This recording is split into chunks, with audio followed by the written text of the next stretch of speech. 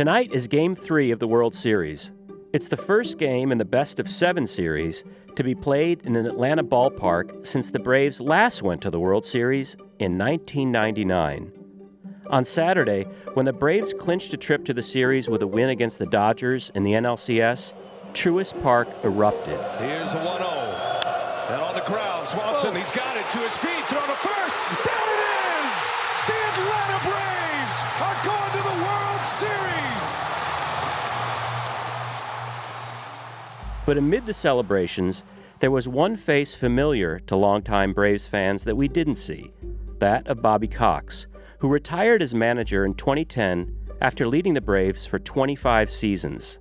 Baseball is your life when you sign a contract, and one of the reasons I'm retiring is to separate baseball from family life for a while and learn where the fuse boxes are in the house and the gas main, the water main, and things like that. So, at age 70, it's time for a younger guy to come in here with younger ideas and keep this organization rolling in the right direction.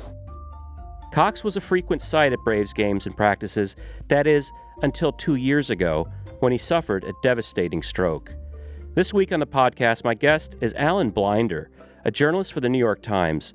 His recent piece for the paper explores the special friendship between Cox and Brian Snitker, the Braves' current manager, and how the Braves' miracle season is in no small part due to that long relationship. I suppose fans of every World Series team says their team is magical, this is the one. But man, the Braves, wow, when they clinched on Saturday night with those remarkable 2 innings of pitches from Tyler Matzek, it felt, to this Braves fan, like the baseball gods had finally shown us some mercy. You would not have predicted this even a couple months ago. This team, they were 111 games into the season before they even reached the 500 mark, which no team that's ever reached the World Series has waited that long before they got a 500 record. What turned things around for them? You go back to opening day. They lose at Philadelphia in a walk-off. So that doesn't bode well for the season. The season keeps going. Problems pile up. The biggest one probably comes in July when Ronald Acuna Jr., who was the Rookie of the Year not too long ago, terrific hitter, terrific outfielder, tears his ACL during a game at Miami. The reason that the Braves were even in contention still in the National League East was because of what Ronald Acuna Jr. has been, and the fact that I was told by a source it's going to take 9 to 10 months for him to be back on the field. It's just a devastating injury, not for the Atlanta Braves, but for all of baseball. And there's nothing you really want to see less in baseball than your star player being injured at midseason. Atlanta got a little lucky on the timing, though. The trading deadline was a couple weeks away. So Atlanta's general manager is very well known for being, shall we say, an active wheeler and dealer around the trading deadline. So Atlanta went shopping, and they came up with some tremendous players who maybe hadn't quite blossomed this season so far, but they got to Atlanta and really started to put the Braves on a roll that continues to this day. And we need to talk about Brian Snitker, the manager. It's not like he's a new manager or some sort of Cinderella story out of nowhere. This guy has been part of the Braves organization in various roles for years, right? Yeah, I think dating back to the Carter administration. He was a player in the minor leagues, but he never played big league ball. And then he spent most of his coaching career in the minor leagues. He had a couple stints in the mid 80s, early 1990 actually, as the bullpen coach in Atlanta, but he never spent a ton of time at the big league level. He did just about every job you could think of, it seemed like, in the minor leagues, shuffled among all sorts of teams in the Braves system, was always in the Braves organization. Braves manager Brian Snitker is a baseball lifer, and that entire life has been with the Braves organization. He's coached at every level of the minor leagues. He finally got his big break in 2017 when he got the full-time manager job for the Atlanta Braves. And now, after 44 years with the franchise, he's taken the Braves to the World Series. And it's clear, talking to his players, they want this for Snit. He was hired as Atlanta's third base coach under Bobby Cox. He was the guy who you would most often see, waving or stopping a runner, thinking about heading for home. So, and of course, in 2007, Bobby Cox, the legendary Braves manager, who I think won more Major League Baseball games than all but three other managers in the history of the game. So Snitker was sort of brought under the tutelage to some degree of Bobby Cox? Yeah, I mean, Snitker told me that he had been watching Bobby Cox for decades, how he ran the Braves, how he dealt with baseball situations, and he'd been a student of Cox. But when Snitker comes to the Braves staff, he really becomes a full-time student of Cox. They just spend a lot of time talking about the game, about politics, about whatever. Snitker essentially was Bobby Cox's shadow. What was it about Bobby Cox's style that so many people in baseball, not just Brian Snitker and not just people who are with the Braves organization, but throughout baseball, saw in him that they either wanted to emulate or learn from? Cox was seen very much as a player's manager. He, as Snitker, noted in a conversation last week, and actually Eddie Perez did the same thing when we were talking about this. Cox never forgot that baseball is a much, much more complicated and difficult game to play than it might appear. That it is hard to stand at home plate and take a pitch coming at you at 97 miles an hour and figuring out what to do in a split second. He was, well known for getting thrown out of more games than any person in baseball history. The reaction by Bobby Cox is vigorous. 132 times now he has been ejected. But you talk to his old players, and they all talk about how so many of those ejections were because he was coming out to argue in their place to keep them in the game so they could keep playing. Cox was seen as a player-centric manager, someone who defended his players in public and in private, and was just known as someone you wanted to play 9 innings or more behind. He engendered great loyalty. Absolutely. In 29 seasons, all but 4 in Atlanta, Cox led the Braves to 15 division titles, 5 National League championships, and the 1995 World Series.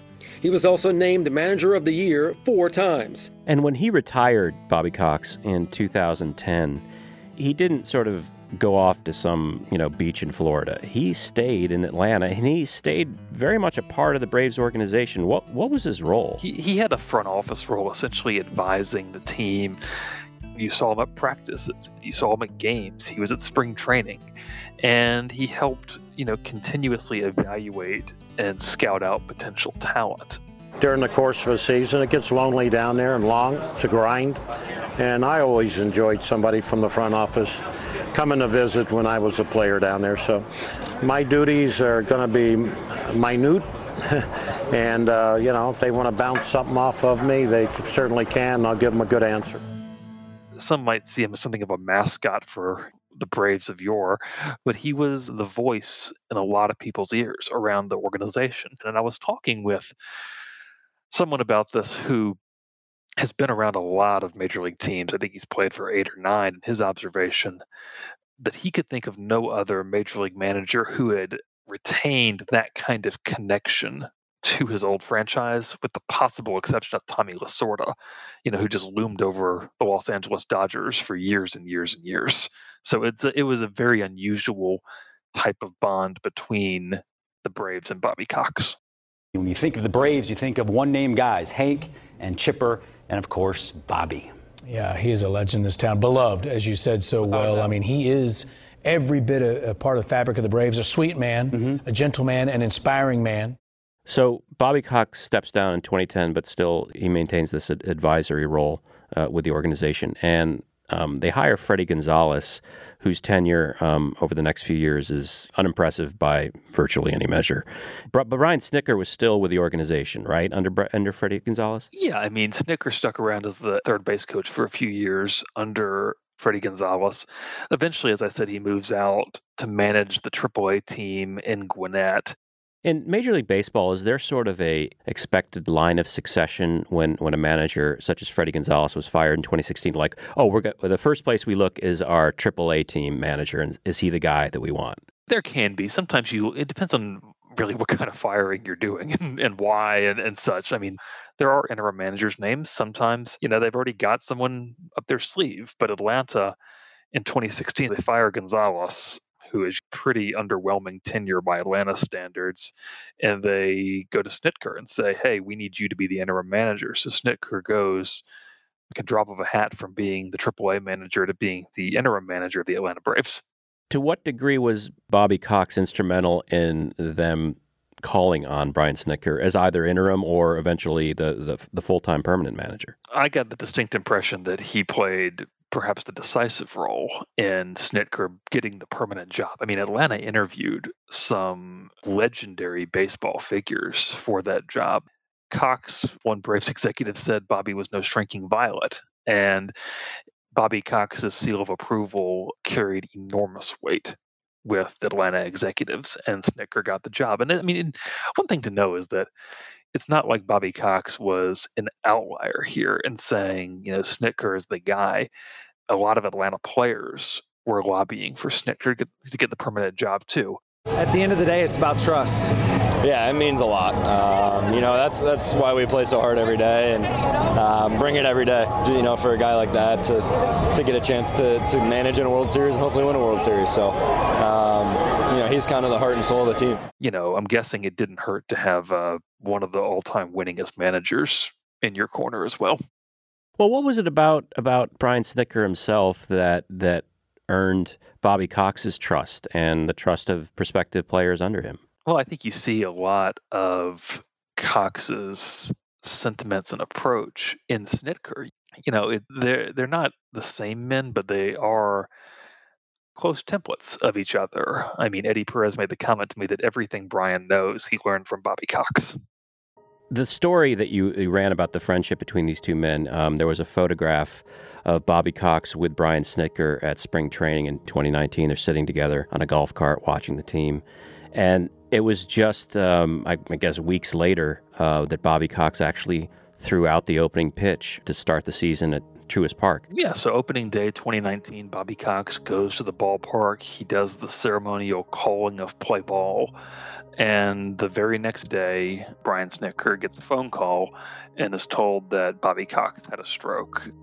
Multiple sources close to Bobby Cox tell me the Hall of Fame manager wasn't feeling well late this afternoon and was eventually rushed to a Cobb County hospital where he was treated for a possible stroke. I'm told Bobby was home alone this afternoon, did not feel right, and went to a neighbor's house for help. Snitker heads to the hospital. It's very, very clear early on that Bobby Cox Atlanta has known for decades is really gone. Next, how Bobby Cox's stroke changed the dynamic behind the scenes for the Braves.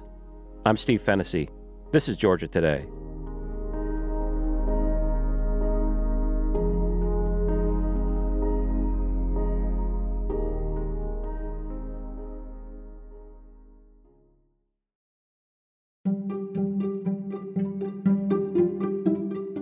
You're listening to Georgia Today. I'm Steve Fennessy. We're talking about the Braves making it to the World Series for the first time in more than 2 decades, and about Bobby Cox, whose stroke in 2019 took him away from the team he loved.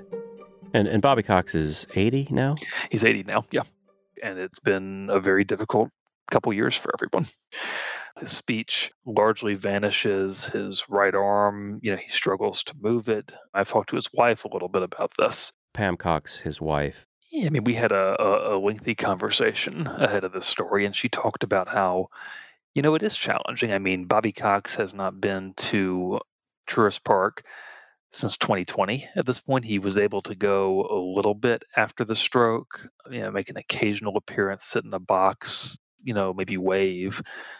A stroke can be exceptionally devastating, and in Bobby Cox's case, it was, but he is remained, she told me, this devout Braves fan, watching games. And she said baseball was his life. And it's not like he could just turn it off. And in fact, she said, there are days when Bobby Cox doesn't remember her name or the grandkids' names. But she said, someone can drop by and talk about the Braves in a baseball game from some year in the past, and he can tell you who was pitching in the third inning. It's that kind of memory that has remained intact for him, but it's hard. He doesn't speak much these days. And with Brian Snitker relying to such a large degree on Bobby Cox's mentorship over the years, when Bobby Cox suffered the stroke, how does he still communicate with his friend? Cox lives about 15 minutes from Truist Park, and Snitker goes over there most every homestand. And he goes and sits with him and just talks. And Cox, can't really say much back to him. I'm told that Cox is absolutely delighted when he hears Snitker is coming. When Snitker does show up, he often brings a peach milkshake, whatever the seasonal milkshake is at that point from Chick-fil-A. And they said, and Snitker does a lot of the talking. And he said sometimes Cox is able to say a little bit back to him. Pam Cox told me that sometimes Bobby surprises her and he can get a sentence or two out. I'm told that he still gets a little feisty with umpires watching ball games. Snitker told me that sometimes Pam Cox will call and say, "Oh, he got mad last night." It's kind of a fun mental image to picture Bobby Cox sitting at home watching a ball game and still looking to chew out an umpire over a strike three call or whatever. Alan, you cover primarily college sports now for the New York Times. How did you come upon the idea for this story? It was a function really of having been around Atlanta for so long. I mean, I used to cover the South for the Times, when I was a national correspondent.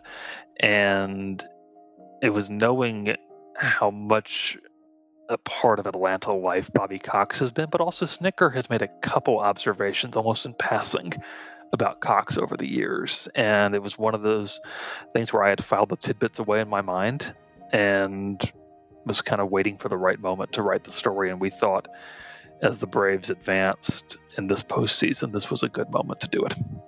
You mentioned that the midseason moves were pivotal in the Braves that emerged in the second half of the season. Trades, acquisitions, and whatnot, especially among outfield players. But when we talk about Brian Snitker's management of the team, how much of that is due to what he learned over the years under Bobby Cox, do you think? There's an old line about how managers get far too much credit when their team is winning and far too much blame when their team is losing. And there's probably a lot of truth to that. And Snitker said he always thought Atlanta's best baseball was ahead. Mike Soroka, who's this ace-in-waiting pitcher for Atlanta, him re-tearing his Achilles while he's walking at the ballpark isn't really something anyone could foresee happening. Acuna going up for that catch in Miami and tearing his ACL wasn't on the drawing board, but you had Snitker in there telling players, "Look, I think we can still be a force." And to get that news that you're going to the World Series, it's hard to top that. And watching these guys celebrate here, it makes you smile. It's so exciting, and there's so much excitement going into this World Series. I think that there are so many people now that are going to cheer for this team, and you can call them fair weather fans or what, but this is going to bring the city together, and I think it's going to create a lot of excitement here in Atlanta. They take down the Brewers in a division series. The Brewers were a stacked pitching team. Then the NLCS comes on. The Dodgers, who won the World Series last year, Atlanta takes them down 4-2. So, momentum's a big thing in baseball, and it may be one of those things where Snitker kept just enough momentum inside people's heads, that they could do this, that here the Braves are on the World Series. We think about Bobby Cox being 15 minutes away from Truist Park, but not being able to come to the field for this amazing season. But it's, to hear about Brian Snitker's, real devotion to the man is so touching. Cox has been this Georgia institution for decades now. A lot of people around the country have a deep knowledge of the Braves, and for a lot of them over the years, Bobby Cox was synonymous with the Braves. His wife told me that he's been staying up late to watch the playoff games. During one of them, she made popcorn and hot dogs, so he was having just the same kind of food experience people at the ballpark were having. But yeah, there is something touching about where he is. But right after the Braves clinched in the National League Division Series to move on to the National League Championship Series, Brian Snitker was in the clubhouse. He was telling other folks that he was going to go take over some hats and shirts and that kind of stuff to the Cox house because he wanted Bobby Cox to still feel like he was a part of the Braves organization. The other thing about this particular year is its timing, in the midst of this pandemic. And so I wasn't here in 1999. I moved here in 2000. So I've seen Braves playoff teams, but I've never seen the Braves advance to the World Series. Still, to see this at this moment in time feels especially momentous, really. I mean, it's just incredible to see this city, which is often maligned for not being a great sports town. But here, it's like this is really amazing at this moment in time. Do you agree? I remember thinking last year when the Braves played the Dodgers in the National League Championship Series on a neutral field in Texas that Atlanta would be really psyched if the Braves made the World Series. But I also remember thinking how frustrating it would be to so many people in Atlanta if the Braves made the World Series in 2020 and the games were all going to be in Texas because of the pandemic. It's fun to watch. And look, Atlanta does have a reputation as being maybe a letdown sports city. I mean, look, there are plenty of disappointing moments in Atlanta sports history, but maybe this is the year. Who knows? After splitting the first 2 games with the Astros, the Braves come back to Atlanta tonight to open a 3-night stand at Truist Park. The Braves have not won a World Series game at home since 1995, but during this postseason, the team is undefeated on its home turf. And if they sweep the Astros at Truist, the Braves would win the whole thing on Sunday night. Go Braves. Georgia Today is a production of Georgia Public Broadcasting. Jess Mador is our producer. Our engineers are Jesse Neiswanger and Jake Cook. You can keep up with Georgia Today by subscribing to the show at gpb.org or anywhere you get podcasts. Thanks for listening. See you next week.